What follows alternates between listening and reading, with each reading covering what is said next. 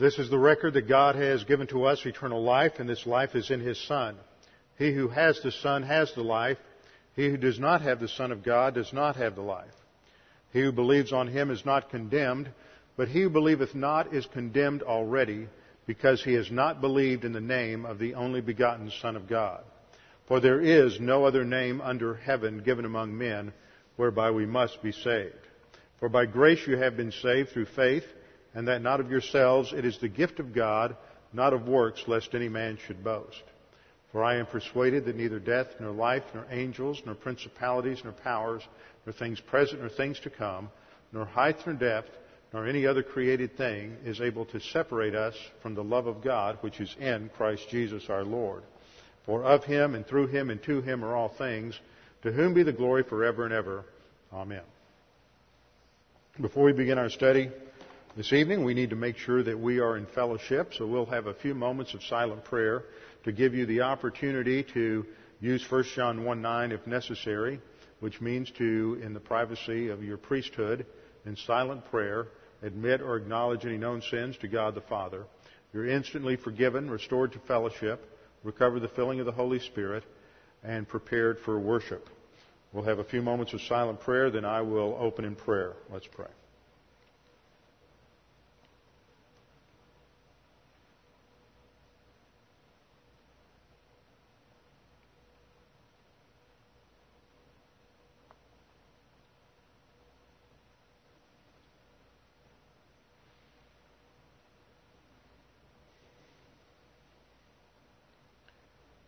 Father, we do thank you for the opportunity we have this evening to gather together, to worship, to celebrate the fact that we have a risen Savior, a Savior who has provided victory over death, a Savior who has provided victory over every problem that we will ever face through His completed work on the cross. And Father, as we study your word this evening, we pray that we would be responsive to the challenge of the Holy Spirit, whom you have given to us, that He might indwell us and fill us, guiding us in your word, teaching us, bringing the things to remembrance that we need to apply doctrine. And Father, we pray that we might be reminded that our priorities need to be your priorities, and your priority is your word. That, as Jesus said, it is your word that is truth, and it is your word that is the means of sanctification. And Father, we pray that you would guide and direct our thinking this evening. We pray in Christ's name. Amen. Now today is Resurrection Sunday, a day which, as believers in the Lord Jesus Christ, we annually remember His physical, bodily resurrection from the grave. Now this is important. This isn't just some secondary doctrine that somehow floats into the church, which is how some in so-called nominal Christianity are beginning to look at the resurrection, but we'll get to that in a moment. I had a question the other night, which is a pertinent question. I think a lot of people have wondered it at a time or two, and that is, why is it that we seem to celebrate Resurrection Day at various times, different times in the spring? Last year it was at the end of April. This year it's at the end of March. Sometimes it's at the beginning of April, and it floats. And it's the only floating holiday in the Christian calendar. And what's the basis for that? Well, it's really very complicated, but I'm going to try to boil it down and see if I can't get this right. It starts with the fact that in the first century you were dealing with two different calendars. You were dealing with the Jewish calendar, which was a lunar calendar that had 354.36 days in 1 year. 354.36 days in a year. So it's based on the lunar cycle. In the Roman world, they were operating on the Julian calendar, which had 365 and a quarter days in it. So you've got a difference there.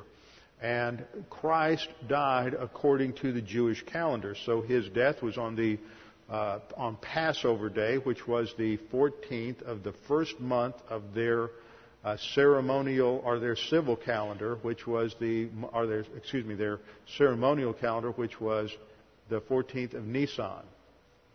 And this is the first spring month in their religious calendar, and it's determined by, of course, the lunar cycle. So on the 14th day of that month, so early Christians, in fact, at the end of the first century and beginning of the second century, Christians in the Middle East, in Israel, Syria, and that area, celebrated not the resurrection, but they celebrated Passover as the day when the Lord was crucified. And those folks were called Quartodecimans. So that's a new word you can impress somebody with tomorrow. Quarto meaning fourth, and deci from 10. So that had to do with 14. So they celebrated the 14th of the month, the day of Passover.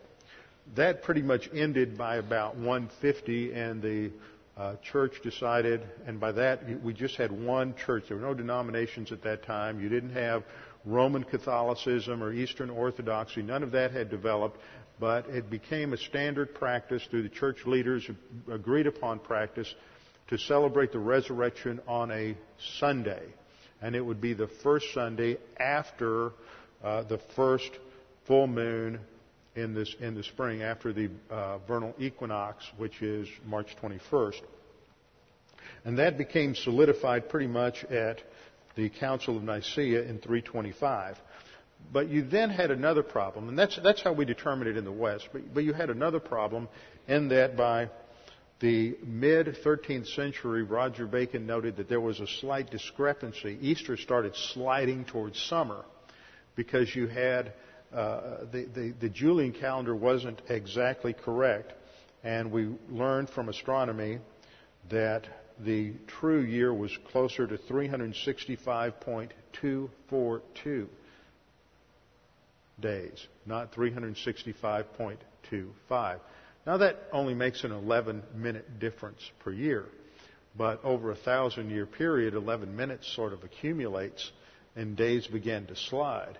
And it wasn't until Pope Gregory the 13th that they recognized that something had to be done. And it wasn't until 1583 that they agreed on it. And in 1583 they took 10 days out of the calendar.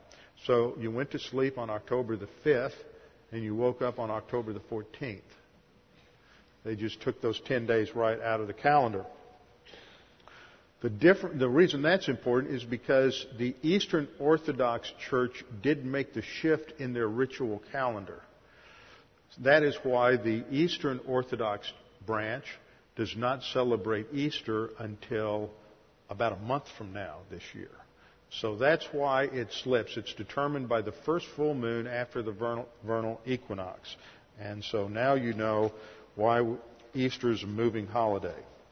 And if you're really interested in this, you can get on the U.S. Naval Observatory site, and they give you all of the logarithms that they use to figure out which day Easter will fall on each year, and that gets way beyond my level of expertise.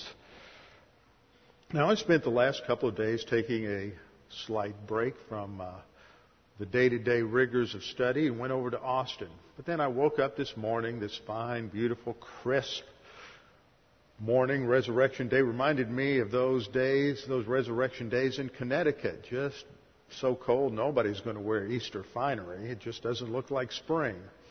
And I decided to have my morning coffee outside, reading the editorial in what Tommy Ice used to call, when he lived in Austin, the Austin Liberal American Statesman. And there were a number of very irate letters to the editor because there had been an editorial published earlier this week by a visiting classics professor at the University of Texas. Now remember, University of Texas pays their visiting professors with your tax dollars. Just don't forget that. This man is paid with your tax dollars, and his name's James H. Dee. And Dr. D wrote an editorial called "Some Christians Now Admit Jesus is Not Risen." And this, of course, raised the hackles, as it should, of a number of believers in the Austin area who responded pretty well to what he said. I thought it was great that a couple of people noted that the Austin American Statesman wouldn't have the courage to publish an article questioning the legitimacy of Muhammad's visions during Ramadan. Neither would they want to question the validity of the Exodus during Passover. And when all the school kids in Austin celebrate their powwow day every year, they wouldn't be questioning the mental acuity of the Native Americans who worship spirit gods and their ancestors. But they will publish a full-bore assault on Christianity 3 days before Easter, which is just another example of how Christianity is under attack in our culture. But there were a couple of things I thought notable in what he wrote that I would just comment on. His first comment, which is usually one that you'll hear people raise, is that there's a conflict between the gospel accounts on the resurrection. So maybe there's nothing literal or historical about the resurrection. I mean, you take Matthew, Mark, Luke, and John and compare them, and there are differences. But the differences are not contradictions. That's the way to answer that. The differences aren't contradictions. In one gospel, it states an angel spoke to Mary.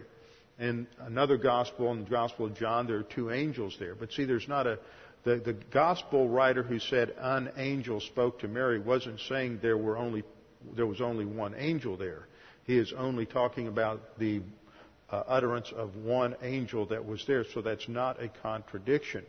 There's other apparent little contradictions there that the liberals always like to hone in on and make a big deal about. In fact, that's what the Jesus Seminar did. Now, y'all ought to be familiar with the Jesus Seminar because they're the folks that are usually interviewed.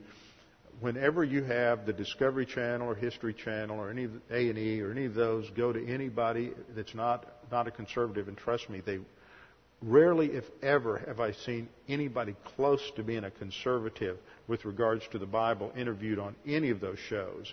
And they really like to get the scholars out of the Jesus Seminar. This was made up of 79 Catholic and Protestant scholars who worked for about 10 years dissecting the Gospels and trying to decide on a sliding scale what Jesus said, what he might have said, what he probably didn't say, and what he didn't say.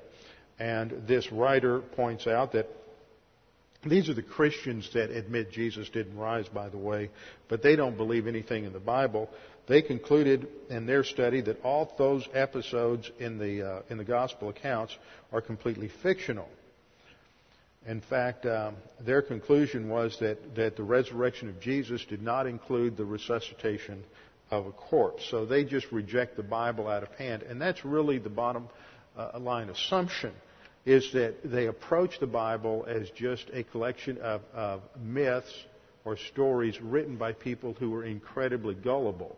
And this shows what little respect they have for people who lived in the ancient world. I mean, the ancient world gave us Aristotle and Plato. These people were not gullible. They didn't just fall off the turnip truck yesterday. But that's the arrogance of so much modern scholarship. Now, there was an editorial answer to this, written by a president of a conservative Episcopal seminary in Austin, and he did a fairly good job handling it, but he made one little mistake, and this was one thing I wanted to point out. You have to be careful that you don't give away the ship in the process of trying to answer someone's questions. And he said, we can agree that these accounts aren't historical. See, as soon as you go there, what he's trying to do is make this dichotomy between history and faith. But see, that's the methodology of all liberal scholarship, is you approach all your other data that you get from history or from archaeology as valid. But when it comes to the witness of the Bible to either creation or the flood of Noah or to the resurrection of Jesus Christ or any other miracle, you discount it because it's, quote, faith. So therefore, it's got an agenda behind it. That's the assumption. Well, my question is this editorial, shouldn't it be dismissed because he has an agenda behind it? This is just absurd reasoning, but this is the kind of distorted reasoning that characterizes so much of liberal theology. But this is what you hear more and more coming out of various pulpits. One other thing I wanted to point out in his article because I had not really heard this before, and it focuses us on a really important aspect of understanding what happened on the cross. He writes that there's an even more serious problem independent of historical arguments. What is the moral sense of using physical torture and death of one person as expiation for offenses against divinity committed by millions? So he's raising the question. What he's basically saying is what kind of a God would take the physical suffering and death of an individual as a means to expiate a moral problem in substitution for others? He's saying that's absurd. Number one, when you look at that, where's he getting his values? He's making a value judgment. He's saying that that's something that is really an immoral concept. So in his statement, he's appealing to some kind of morality. Well, where's he getting his morality? That's the question I want to point out. Where's he getting his morality that he can judge that? The second thing I want to point out is that he's really dealing with a Roman Catholic view of atonement. Because in his next paragraph, he deals with Mel Gibson's Passion of the Christ. And he says, leading up to that, it seems obvious that Jesus' comparatively mild and brief suffering cannot be enough to compensate for the sins of countless believers, especially since Christian doctrine has long asserted that only extreme eternal torment will suffice it if individual sinners choose to be resolutely ethical and, in the vogue phrase, accept personal responsibility for their actions. See, there's two doctrinal flaws that are there. Number one is he's buying into a Roman Catholic view of the atonement, which puts the focus on physical suffering. That's why Mel Gibson's film didn't really end with the resurrection. The focus was on the physical suffering of Christ, because in Roman Catholic theology, it is physical death that's the penalty for sin, not separation from God. So as a Protestant, when we look at the cross, it's not the physical suffering of Jesus that is redemptive. But for Roman Catholic theology, the physical suffering of Christ is redemptive. So he's questioning, how can the physical suffering of one human being be valid as a substitute for the whole human race? The second idea that's really subtle but is embedded here is the idea that fallen man goes to the lake of fire for their sins. That's the subtle subtext here, is that the reason they're sent to the lake of fire is for their sins. And the Scripture makes it clear that Jesus Christ paid the penalty for all sin on the cross. It was a spiritual substitutionary death. The means by which it is accomplished is determined by the absolute righteousness of God, which can't be judged by some human as saying, well, that doesn't fit my idea of what morality is. See, that's his ultimate standard, is his own concept of morality. So God has determined that there needs to be a substitute of infinite value. That's why it can't be his physical suffering, because the value of his expiation, of his atonement, has to be infinite. It has to be able to take care of the sins of the entire human race. And that's what happens on the cross, so that all sin is paid for on the cross, and it's actual. So that at the cross, Jesus Christ pays the penalty for all sin. But that doesn't completely solve the problem. Because, as we've studied in salvation before, you have several problems that separate God from man. And the Scripture says that all are reconciled, all are propitiate. Jesus Christ is a propitiation for all, and he pays the price for all. These three doctrines satisfy the all provision. But that handles sin in its objective reality. It doesn't handle sin in terms of its personal reality. Because in its personal reality, each one of us is still minus R. We lack righteousness. All our righteousnesses are as filthy rags. We still are under temporal death. We don't have eternal life. and we are spiritually dead. And these are only resolved when you put your faith alone in Christ alone. When at the instant of faith alone in Christ alone, you trust in Him, the minus R is replaced by the plus R of Jesus Christ in imputed righteousness, and that's the declaration of justification. Our being under physical death, or temporal death, is replaced by eternal life. At the instant of faith alone in Christ alone, God imputes to us His eternal life. And at the instant of faith alone in Christ alone, the issue of spiritual death is resolved because of the Christ has paid the penalty for us, and we are regenerate. So this resolves a number of problems. This resolves the problem of historically the battle between limited atonement and unlimited atonement. Because you see, if you say that Christ only died provisionally or hypothetically for all, but if you don't accept Christ as your Savior, then when you're sent to hell, you pay the penalty for your sins, you're going to stand there. Let me see if I can portray this. You're sent to hell. You are now in the lake of fire, and you're having a conversation with the person next to you. And the person next to you says, "Why are you here?" And you say, "Well, I'm here because I didn't trust Christ as my Savior, so I'm paying the penalty for my sins." This would imply an eternal penalty.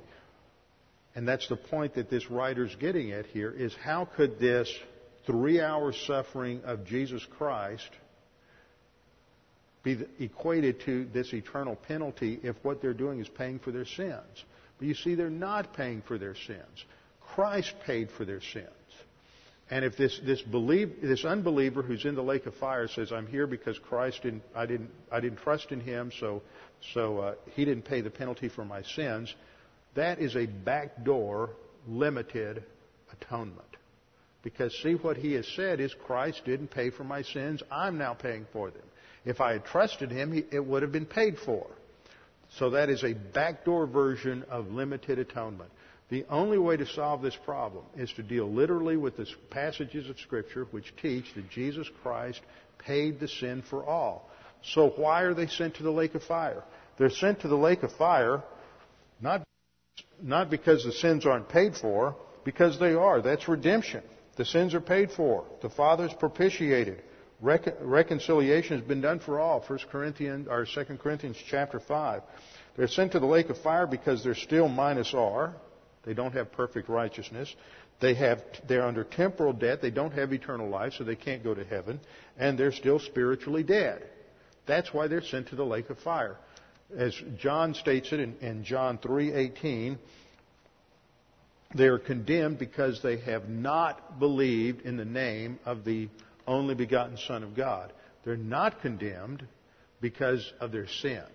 They're condemned because they have not believed in the name of the only begotten Son of God. Anyway, I just thought I would point out those things. You have to learn to read critically and read perceptively as you go through the Scriptures. Now let's turn in our Bibles to our passage this evening, Revelation chapter 2. Revelation chapter 2. Last week we looked at verse 6.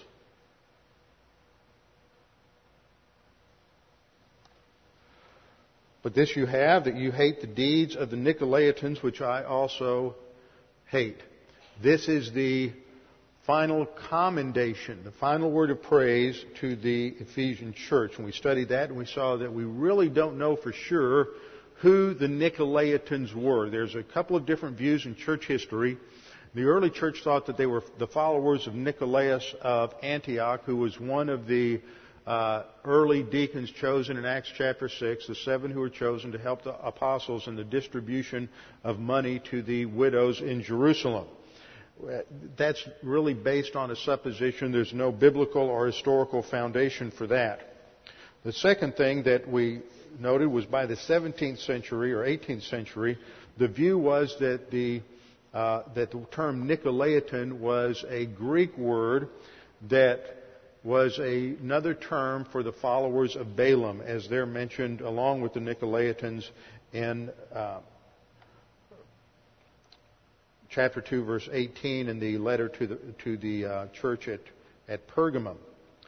But that was an awfully late view, and it's not based on any solid data. It's really somewhat subjective. But what we do know about the Nicolaitans was that they were licentious in their approach to the Christian life. They treated grace as a license to sin, not a liberty to recover. And so they got involved with all kinds of different sins, sexual immorality, and other activities that were generally prohibited, prescribed in Scripture. They just looked at 1 John 1:9 as if it was a license to sin. And so the church at Ephesus was commended because they hated the doctrine of the Nicolaitans. And the point that I made last time was that Jesus Christ is showing that doctrine really matters. And that we live in an era when people want to get away from doctrine and they want to just emphasize what we have in unity. And let's not get too detailed in our exegesis. Let's not get too precise in our theology. Let's not try to decide what the Scripture really says, but let's just enjoy our fellowship together. And let's not get into too much doctrine because doctrine divides. And that is a popular view today. But the Scriptures teach that doctrine is important. This Word of God teaches us how to think. And the most important thing that we can do in our life is learn how to think biblically. That takes precedence over everything else in our life. It takes precedence over our careers. It takes precedence over where we live. We need to be making decisions on where we live as to who's going to feed us the Word of God the best.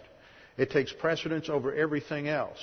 Because if Jesus is going to pray to the Father, sanctify them by means of truth, thy word is truth, the only means of sanctification is to know the Word of God.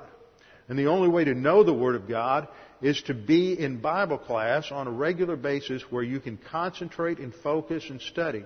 Now, a lot of times all you can do is listen to a tape. But what I hear, I do the same thing. When I'm listening to tapes, usually I'm doing something else. I'm driving down the road. I have to back it up and listen to it 3 or 4 times. And that's very distracting. You don't really get it. You don't really focus. You don't really pay attention. It's important to be in Bible class with a body of believers. This is the view of the early church. The apostles never had an understanding of someone being a Christian and sitting off somewhere totally isolated from other members of the body of Christ, trying to get fed on their own by just reading what the apostles had written. Their idea was that you need to be in a body of believers sitting under the teaching of a pastor teacher. This is the priority. When it's all said and done, we don't get to take anything with us but the doctrine that's in our soul. It doesn't matter how many degrees you accumulate. It doesn't matter how successful you were in business. It doesn't matter how much real estate you purchased or how much money you accumulated, how much success you had. The only thing that we're going to take with us is the doctrine that's in our soul and that level of spiritual maturity. And it's that level of spiritual maturity that becomes the basis for determining who and what we are in eternity and in the millennial kingdom. And the point is that we need to start learning to look at life today as if we're in boot camp. For those of you who are in the military, you go through boot camp, and at the end of boot camp, somebody gets designated the honor graduate of boot camp. Or if you went through Ranger School, you always had your honor graduate of Ranger School. Well, that's what we're all in. We are in boot camp. Boot camp is training for our role and responsibility to reign as priests and kings in the millennial kingdom and on into eternity. And the honor graduates are those who are going to receive rewards at the judgment seat of Christ. And those honor graduates are given a special designation in this passage. And that is in verse 7. He who has an ear, let him hear what the Spirit says to the churches. And then we get the first of 7 statements directed to those who are designated as overcomers. These are the successful ones. That's another way to translate it. These are those who succeed in the Christian life versus those who fail. I thought about a title for this message, calling it Overcomers, Underachievers, or Failures. Because that's where most believers are going to be. They're going to be either overcomers, successful in the Christian life. They're going to be underachievers. They show up with a few rewards, not too many. but it does show that they had a little persistence, and those who are just flat losers. To get some background for this, we have to go over to 1 Corinthians chapter 3. 1 Corinthians chapter 3. 1 Corinthians chapter 3, and we'll begin at verse 11. In verse 11, the Apostle Paul develops a metaphor of building, of construction, building a house, building a building, any sort of edifice can be used to understand this analogy. And he starts with a foundation. Now, this is very important to understand this within the context of what he's been talking about. He has already laid into the Corinthians because many of them are carnal. In the first 3 verses, he separates them into 2 groups. He says, I, brethren, cannot speak to you as spiritual, that is, those who are filled with the Spirit and moving forward in the Christian life, but as to carnal, fleshly, that is, those who are operating on the sin nature. And then he adds a term as to babes of Christ. Now, you get confused in the English because it looks like he's equating carnality with being spiritually immature. But that's not the word he's using here. He is not using a word here, brephos, which would be the normal word for a baby. In the Greek, he is using the word napios. And the Greek word napios was used in slang terminology to indicate someone who was older but was acting like a baby. This is a pejorative term. Spell it N-E-P-I-O-S. Napios. This is a long eta in the Greek. Napios. And so what he's doing is he's basically saying, you're carnal. You're just babies. You're just whiny babies. He's not calling them immature believers, as we'll see later when we get to 1 John, where 1 John designates 3 different levels of Christians. This is not a complimentary term. He is really laying into them, and he's just calling them a bunch of whiny, arrogant, self-centered babies. This is clear because in verse 3 he comes back and he says, for you are still carnal, for where there are envy, strife, and divisions among you, are you not carnal? See, those are the same types of things that Paul outlines in Galatians chapter 5, verses 19 and following in terms of the works of the flesh. He says, are you not carnal and behaving like mere men? What he's saying there is you're trying to live the Christian life simply in your humanity, out of your own resources as a human being. And that's always going to end up producing the works of the flesh, because unless you're walking by the Spirit, all you can produce is the works of the flesh. Having established that there are 2 different categories of believers, there's those who are carnal and those who are spiritual, those who are walking by the flesh, those who are walking by the Spirit. He then goes on to say that if you continue long term in either one of these positions, those distinctions will be made available when you come to the judgment seat of Christ. He says in verse 11 that there's a foundation. That foundation is faith alone in Christ alone. Quote, for no other foundation can anyone lay than that which is laid, which is Jesus Christ. Verse 12. Now, if anyone builds on this foundation, see, once you're saved, at the instant of faith alone in Christ alone, you lay a foundation in your life, which is your new position in Jesus Christ. But from that point on, the issue is up to your volition as to how you're going to live your life and the production of your life. And with all the things that we do in life, our work, our play, our recreation, everything that we do is either going to be done in the power of the sin nature, or it's going to be done in the power of the Holy Spirit, walking by means of the Spirit. You can pray, you can evangelize, you can give, you can stand in the pulpit and teach the Word of God. You can do all kinds of things in the flesh. It's amazing, the heart of man is deceitful and wicked above all things. Who can know it, the prophet said. So we can do all manner of things. A lot of times we can't tell. Was that in the flesh, or was I walking by the Spirit? The issue is that we have to make sure that we keep short accounts with confession to make sure that we are walking by the Spirit and that we recover from our sin when we do sin. But as we go through life, we get involved in all the various activities of life. We are building an edifice. We are constructing our life. Now, at the end of our life, when we stand before the judgment seat of Christ, the Bema seat, the Lord Jesus Christ is going to make evident what was from the Spirit, what had eternal value. See, when we're building it, we're not even always sure what's wood, hay, and straw and what's gold, silver, and precious stones. So there has to be an evaluation mechanism. And Paul says that we build on this foundation with all these various construction tools.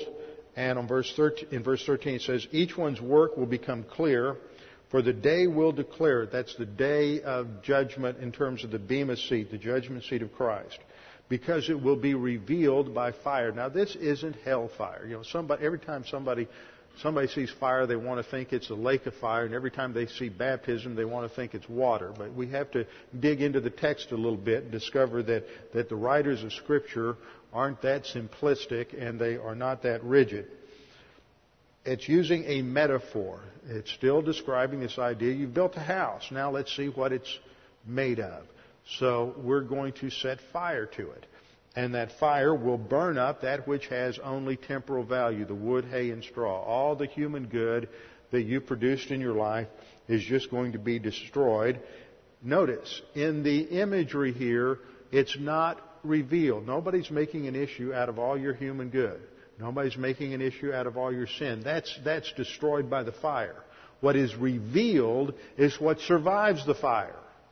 What's revealed is the gold, silver, and precious stones. And perhaps in some believers' lives, the gold, silver, and precious stones may be completely covered up with a lot of wood, hay, and straw, and you don't see it at first. And then after you've burnt away all the dross, then you see that which has eternal value. Verse 14, Paul says, if anyone's work, that is the production of your Christian life, remember, work's a key word over in Revelation 2 and 3. Each one of these churches are evaluated by their work. That's their production. If anyone's work is burned up, he will suffer loss. That's where you become a loser at the Bema seat. And the concept of being a loser is you lose something. You lose rewards. It's not you as a person are a loser, but you are functionally someone who will lose rewards at the judgment seat of Christ because you've been a failure in the Christian life. If anyone's work is burned, he will suffer loss, but he himself will be saved.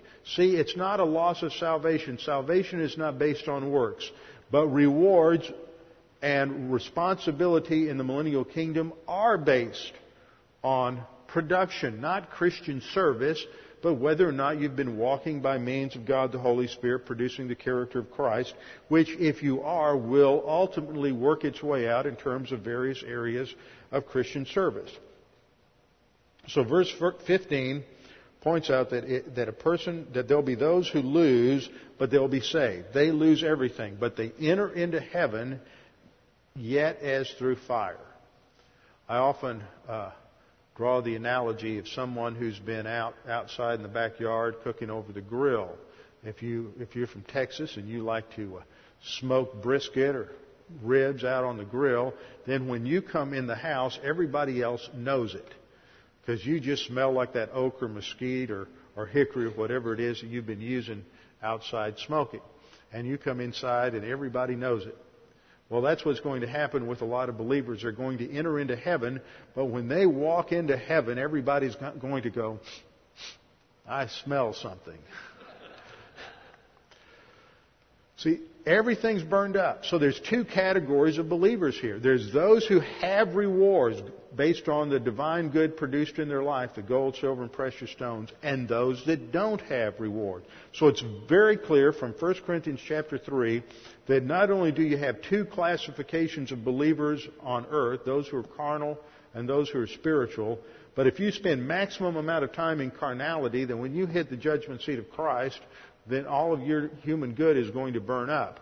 But if you spend maximum time in walking by the Spirit, then you're going to produce divine good, and that will not burn up, and that will survive. It will survive the evaluation test. Now let's go back to our passage in Revelation chapter 2, verse 7.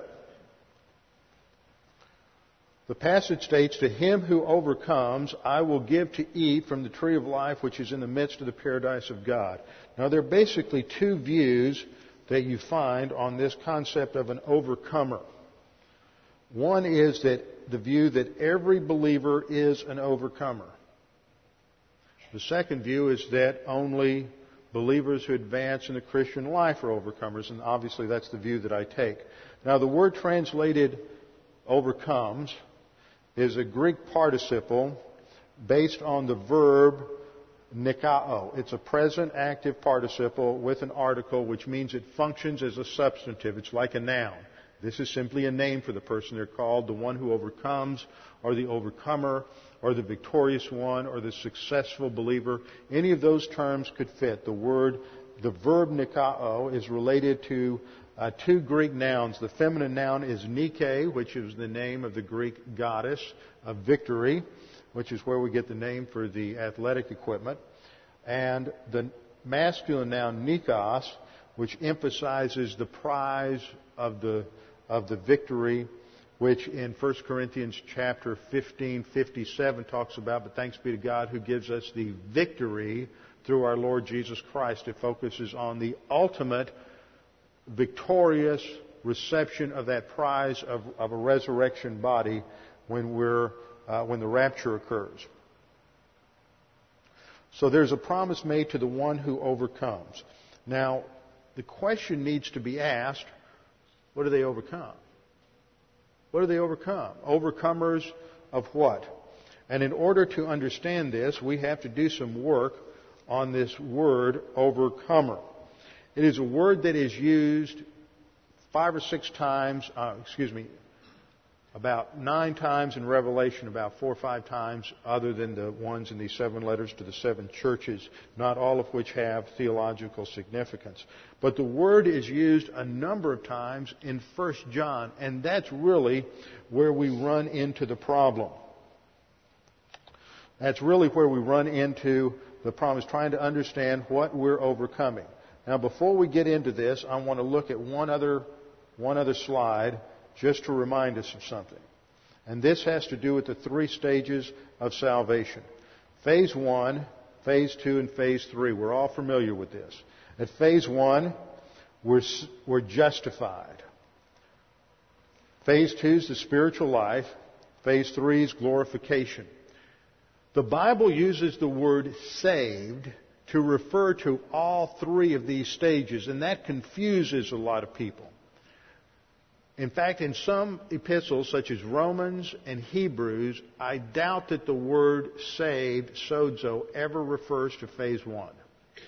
It is talking about Phase 2, which is what Paul referred to in Philippians 2 as working out your salvation with fear and trembling. That is salvation from the presence of sin. Now, at Phase 1, we're saved from the penalty of sin. That's eternal condemnation, having to go to the lake of fire. I misstated that. We're freed from the penalty of sin. And by penalty of sin, I mean spiritual death. Spiritual death is the penalty for sin. Go back to Genesis 2:17. Genesis 2:17, the instant you eat from the fruit of the tree of the knowledge of good and evil, you will die. That was the judicial penalty, was spiritual death. Because there is no reception of eternal life, there's no regeneration, there's no imputation of righteousness, that will mean that the person who doesn't believe in Christ goes to the lake of fire. But the penalty that we're freed from at salvation is we're being saved from spiritual death. In Phase 2, we're saved from the power of sin. We are saved from the power of sin.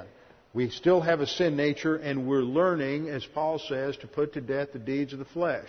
We are to reckon ourselves dead to sin. Romans chapter 6, verse 11. And the whole argument in Romans 6 flows out of the resurrection of Christ, because at the instant of salvation, Paul argues, we're identified with Christ in His death, burial, and resurrection. And just as He rose to newness of life, so we have a new life post-salvation. And we have to learn to live as those who are identified with Christ and not as those who are spiritually dead. And then, of course, phase 3 is we're saved from the presence of sin.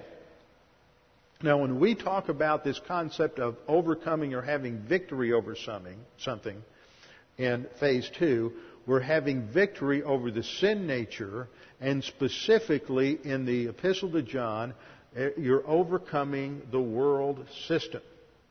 Now, we have to understand this in light of Romans chapter 12, verse 2. In Romans 12:2, we're told, do not be conformed to this world, but be transformed by the renewing of your mind, or literally the renovation of your thinking. That means doctrine. You can't do it twice a week. You can't do it 3 times a week. Heck, you can barely do it 7 days a week. Any believer who thinks that they can renovate their thinking by listening to or coming to church once a week or twice a week is fooling themselves. The cosmic system is so ever-present, and it is so overpowering, and it has such receptivity with our sin nature that we have to constantly have our minds refreshed and renewed by listening to the Word of God and the teaching of the Word of God. The more I study, the more I'm into the Word, the more I realize how deep it is, and how very few people ever go beneath the surface. They just don't have any kind of vision for it. We not only have to learn to think the right things, we have to learn to think the right way.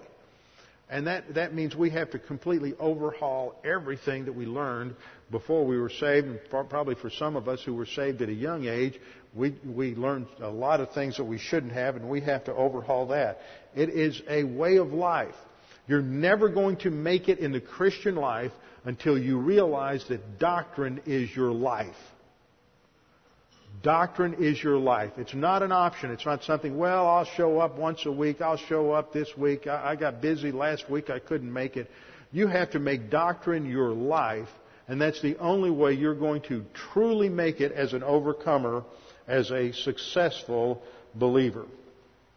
In Romans, Paul says that we're not to be conformed to this world. It's the Greek word suskematizo, which has the idea of being pressed into a mold. And see, cosmic thinking or worldly thinking is a mold of thinking, the thinking of the culture around us that's based on human viewpoint. And we're constantly being pressured to conform to that system. Now, the word that is translated world here isn't the word cosmos, it's the word ionos, which has to do with the age. Another word would be the spirit of the age. The Germans have the word Zeitgeist. And we are not to be conformed or pressed into the mold of thinking like the world thinks. That means we have to deal with issues that constantly invade our thought based on naturalistic theories of origins, creation versus evolution. Frankly, if you don't have God as a creator God with a literal 6-day creation, you destroy the cross. We've gone over this again and again and again. If you have a lengthy period of time before Adam shows up, then you've got something dying before Adam sins. And if you have anything that dies before Adam sins, then you've destroyed the necessity for the cross. Because at the cross, Jesus Christ pays the penalty for sin in terms of spiritual death, but the resurrection shows He conquers physical death, which is a consequence of sin. There was no physical death before Adam sinned. And therefore, evolution is in any form of it, theistic evolution, progressive evolution, framework thesis, progressive evolution. There's all these compromised views. If you have anything die before Adam sins, you've compromised the necessity for the death, burial, and resurrection of Jesus Christ. And that's cosmic thinking. Then today we have all this pressure from sociology in the world that you need to do certain things to be a successful church. And everything you read on the church today. It comes out of these sociological models that golly, the Apostle Paul knew nothing about. He just knew about relying on the Holy Spirit. Then you had psychology and the compromise with secular psychology, that somehow through empirical studies you can understand the nature of man without ever paying attention to what the Scripture says about the complexities of the sin nature and how it operates on the human soul. So at all of these levels, all of us here who are products of 20th century American education and American media and films and television shows, we've all been influenced like that. It's embedded in our terminology. It's embedded in how we analyze different things. Just catch yourself sometimes. How many times do you hear yourself asking somebody, well, how'd you feel about that? See, I don't care how you feel about it. It's how you think about it. See, we just get sucked into the way the world thinks by emphasizing feelings. So we have to overhaul the spirit of the age. We can't be conformed to it. And the solution is to be transformed, metamorphao, which means to be totally transformed or to completely exchange one thing for something else. So we have to exchange the human viewpoint in our soul for divine viewpoint. This is the point that John is making in 1 John 5, verse 4. He says, "For whatever is born of God overcomes the world. And this is the victory that has overcome the world, our faith." Now, at first blush, when you look at this, just isolate this verse out of context in 1 John, it looks like he is saying that whoever is regenerate overcomes the world. And that's how a lot of people take that. See, what that means is that in John's thinking, overcoming is related to just being regenerate. If you're regenerate, you overcome. If you're not regenerate, you don't. But that's not what John is saying, and I can demonstrate this from John's terminology in the epistle. The term born of God, as it's used here, is a perfect passive participle of genao. Genao spelled G-E-N-N-A-O. I don't want to take a lot of time to focus on the Greek here because it's more based on just the argument of what John says. And it's a participle that should be translated as a noun. It's the regenerate one. It's the believer. But for John, it's more than simply being a believer. But for right now, we'll just isolate it to that concept. It's a believer. And I'm going to shift gears here and go back to the overhead. I've got an idea. Here's a circle. And in this circle, we have all the regenerate ones, those who are genao, those who have been regenerate. Okay? What we're going to see is that overcomers, the ones who are nikao, are a subcategory. See, you have to be regenerate to be an overcomer. But not all overcomers are regenerate. That's the way to understand this. I'm going to make this clear in a minute. So overcomers are a subset of those who were regenerate. That's the same thing we're going to see in John. Whoever is born of God overcomes the world, but not everyone who is born of God will overcome the world. That's what he's saying. He's not saying that everyone who is born of God overcomes the world, but he is stating regeneration as a precondition to being an overcomer. You see, we have to go this way because This on? Put me on the handheld. Okay. Flexibility. Demons live in technology. I'm convinced of it, especially in my ministry. Okay. Let's look at this. 1 John 2:29, John says, if you know that he is righteous, you know that everyone who practices righteousness is born of him.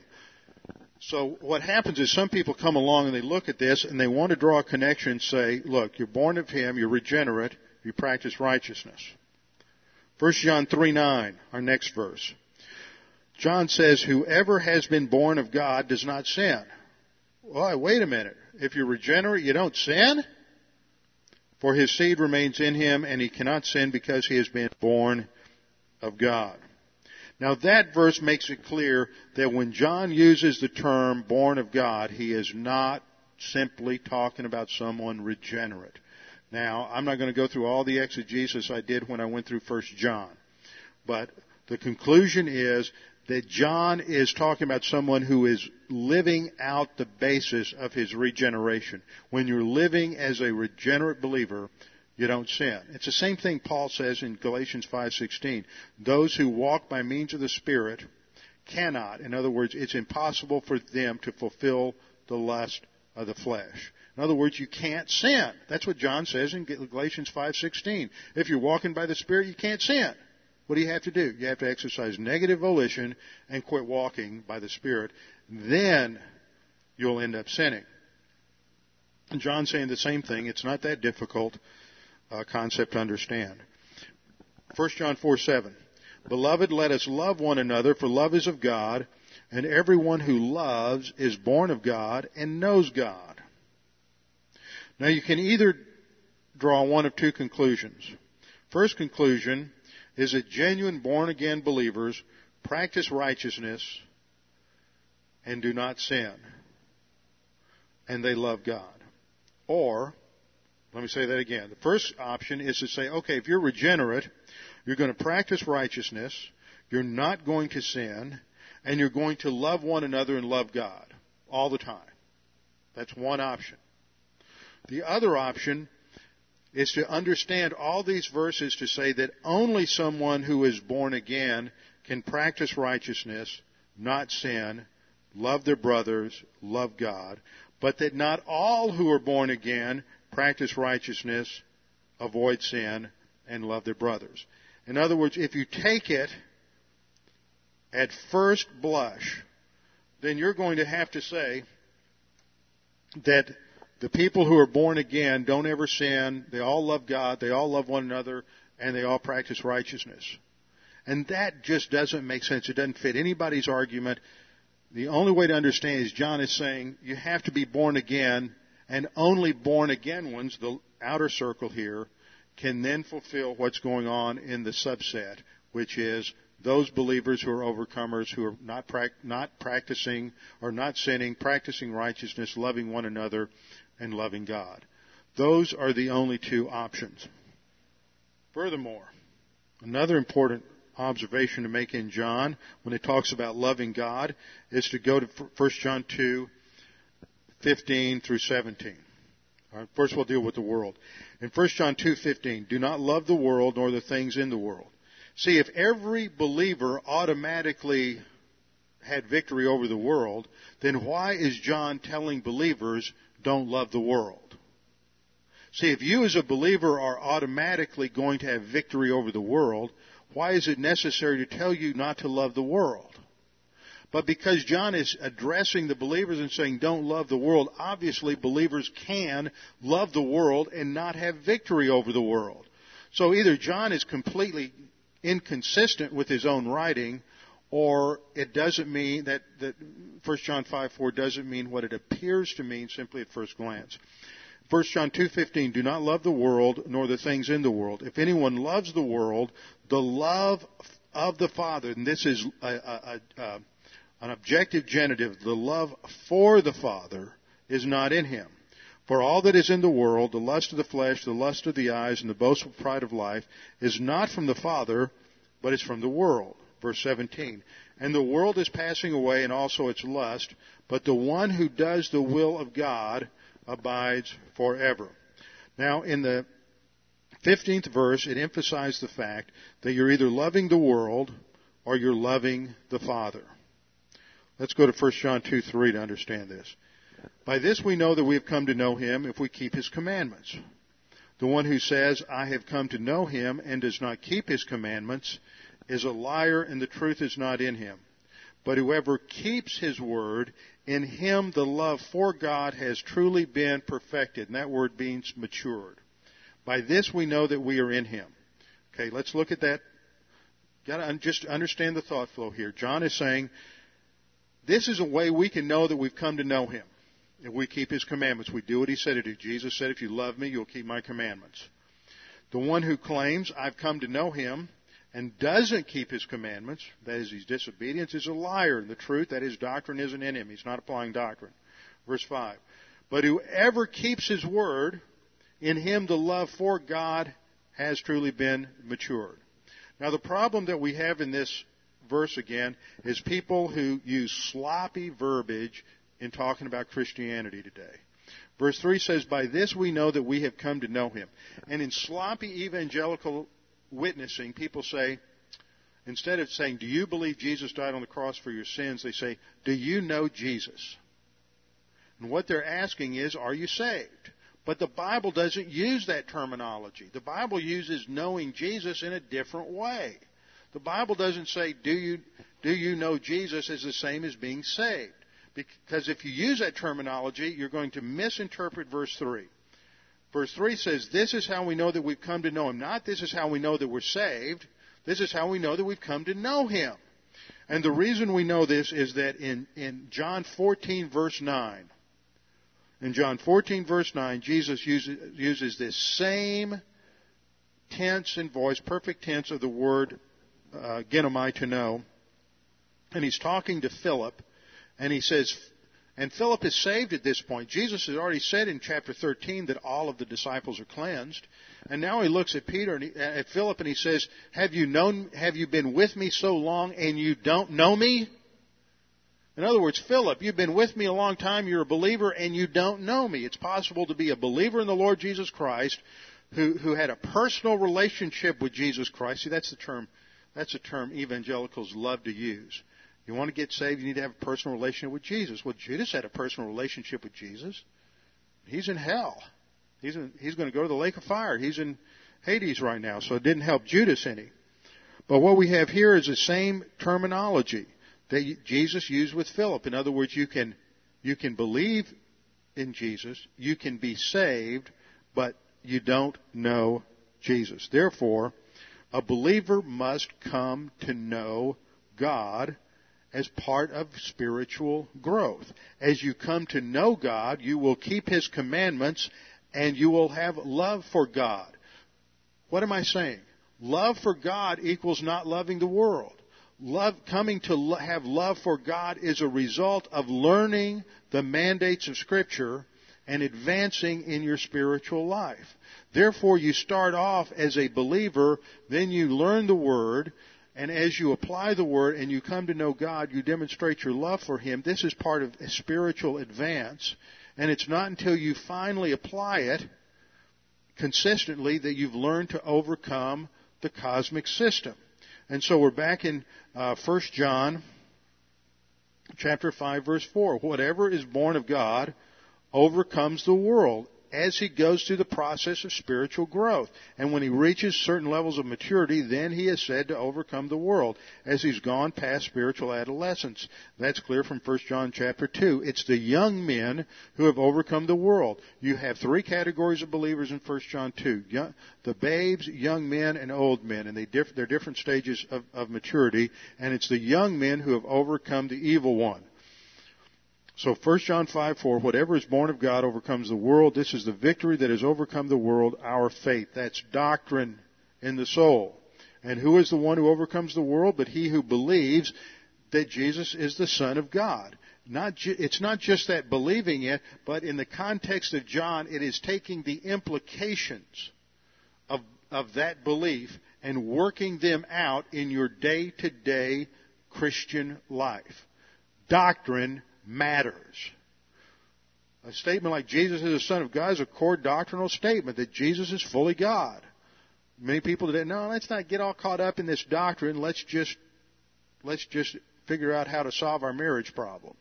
Well, you're not going to solve your marriage problems unless they're based on a solid foundation of doctrine, because you have to learn to think biblically so you can act biblically. It's called re-education. Get rid of the cosmic thinking in your soul. So the issue then in 1 John, or in Revelation chapter 2, verse 7, is that you have a special category of believers. Those who are positive will respond to this. Verse 7 says, he who has an ear, let him hear. That means if you're positive to doctrine, you'll respond to this. You won't be like the forgetful hearer in James 1, but you will be an effectual applier of the word. He who has an ear, let him hear what the Spirit says to the churches. This is the Holy Spirit talking to you. To him who overcomes, that is, the believer who is advancing in spiritual maturity, I will give special privileges. The first is listed here in verse 7. He will have the privilege of eating from the tree of life. This is not talking about eternal life. See, Adam in the garden would have had eternal life without sin. But he still had the tree of life to eat from because it was a source of a capacity for life. So there's a special capacity for life that overcomer believers will enjoy in heaven, and a special privilege they have to enter into a special garden or restricted area in heaven called the paradise of God. The term paradise came out of a Persian background, and it was a word for a garden, a restricted garden that the kings had, where only certain privileged, favored aristocracy could come into that area. And that's the imagery here, that there is a special area in heaven that is reserved for those believers who have advanced, those believers who have gold, silver, and precious stones, those believers who have earned a privilege of a closer, more intimate fellowship with God in eternity. This is a serious warning. That's why you get this in every one of these letters, is the question, the issue. To those who hear, let them hear. Are you positive? Are you willing to respond to this? Because this is boot camp. And how you handle boot camp is going to determine whether or not you are an honor graduate and have those special privileges when you enter into the millennial kingdom. With our heads bowed and our eyes closed. Father, we thank you for the opportunity to study your word this evening, to be challenged by the things that we study. Father, we especially pray for anyone here this evening who may not be saved, may be unsure or uncertain of their eternal life. This is their opportunity to make that both sure and certain. Jesus Christ died on the cross for your sins. By faith alone in Christ alone, you can have eternal salvation. All you need do is believe that he died for you. Right here, right now, right where you sit, if you believe that Jesus died on the cross for your sins, you have eternal life. Father, we pray that you would challenge us with the things that we studied this evening. We pray this in Christ's name. Amen.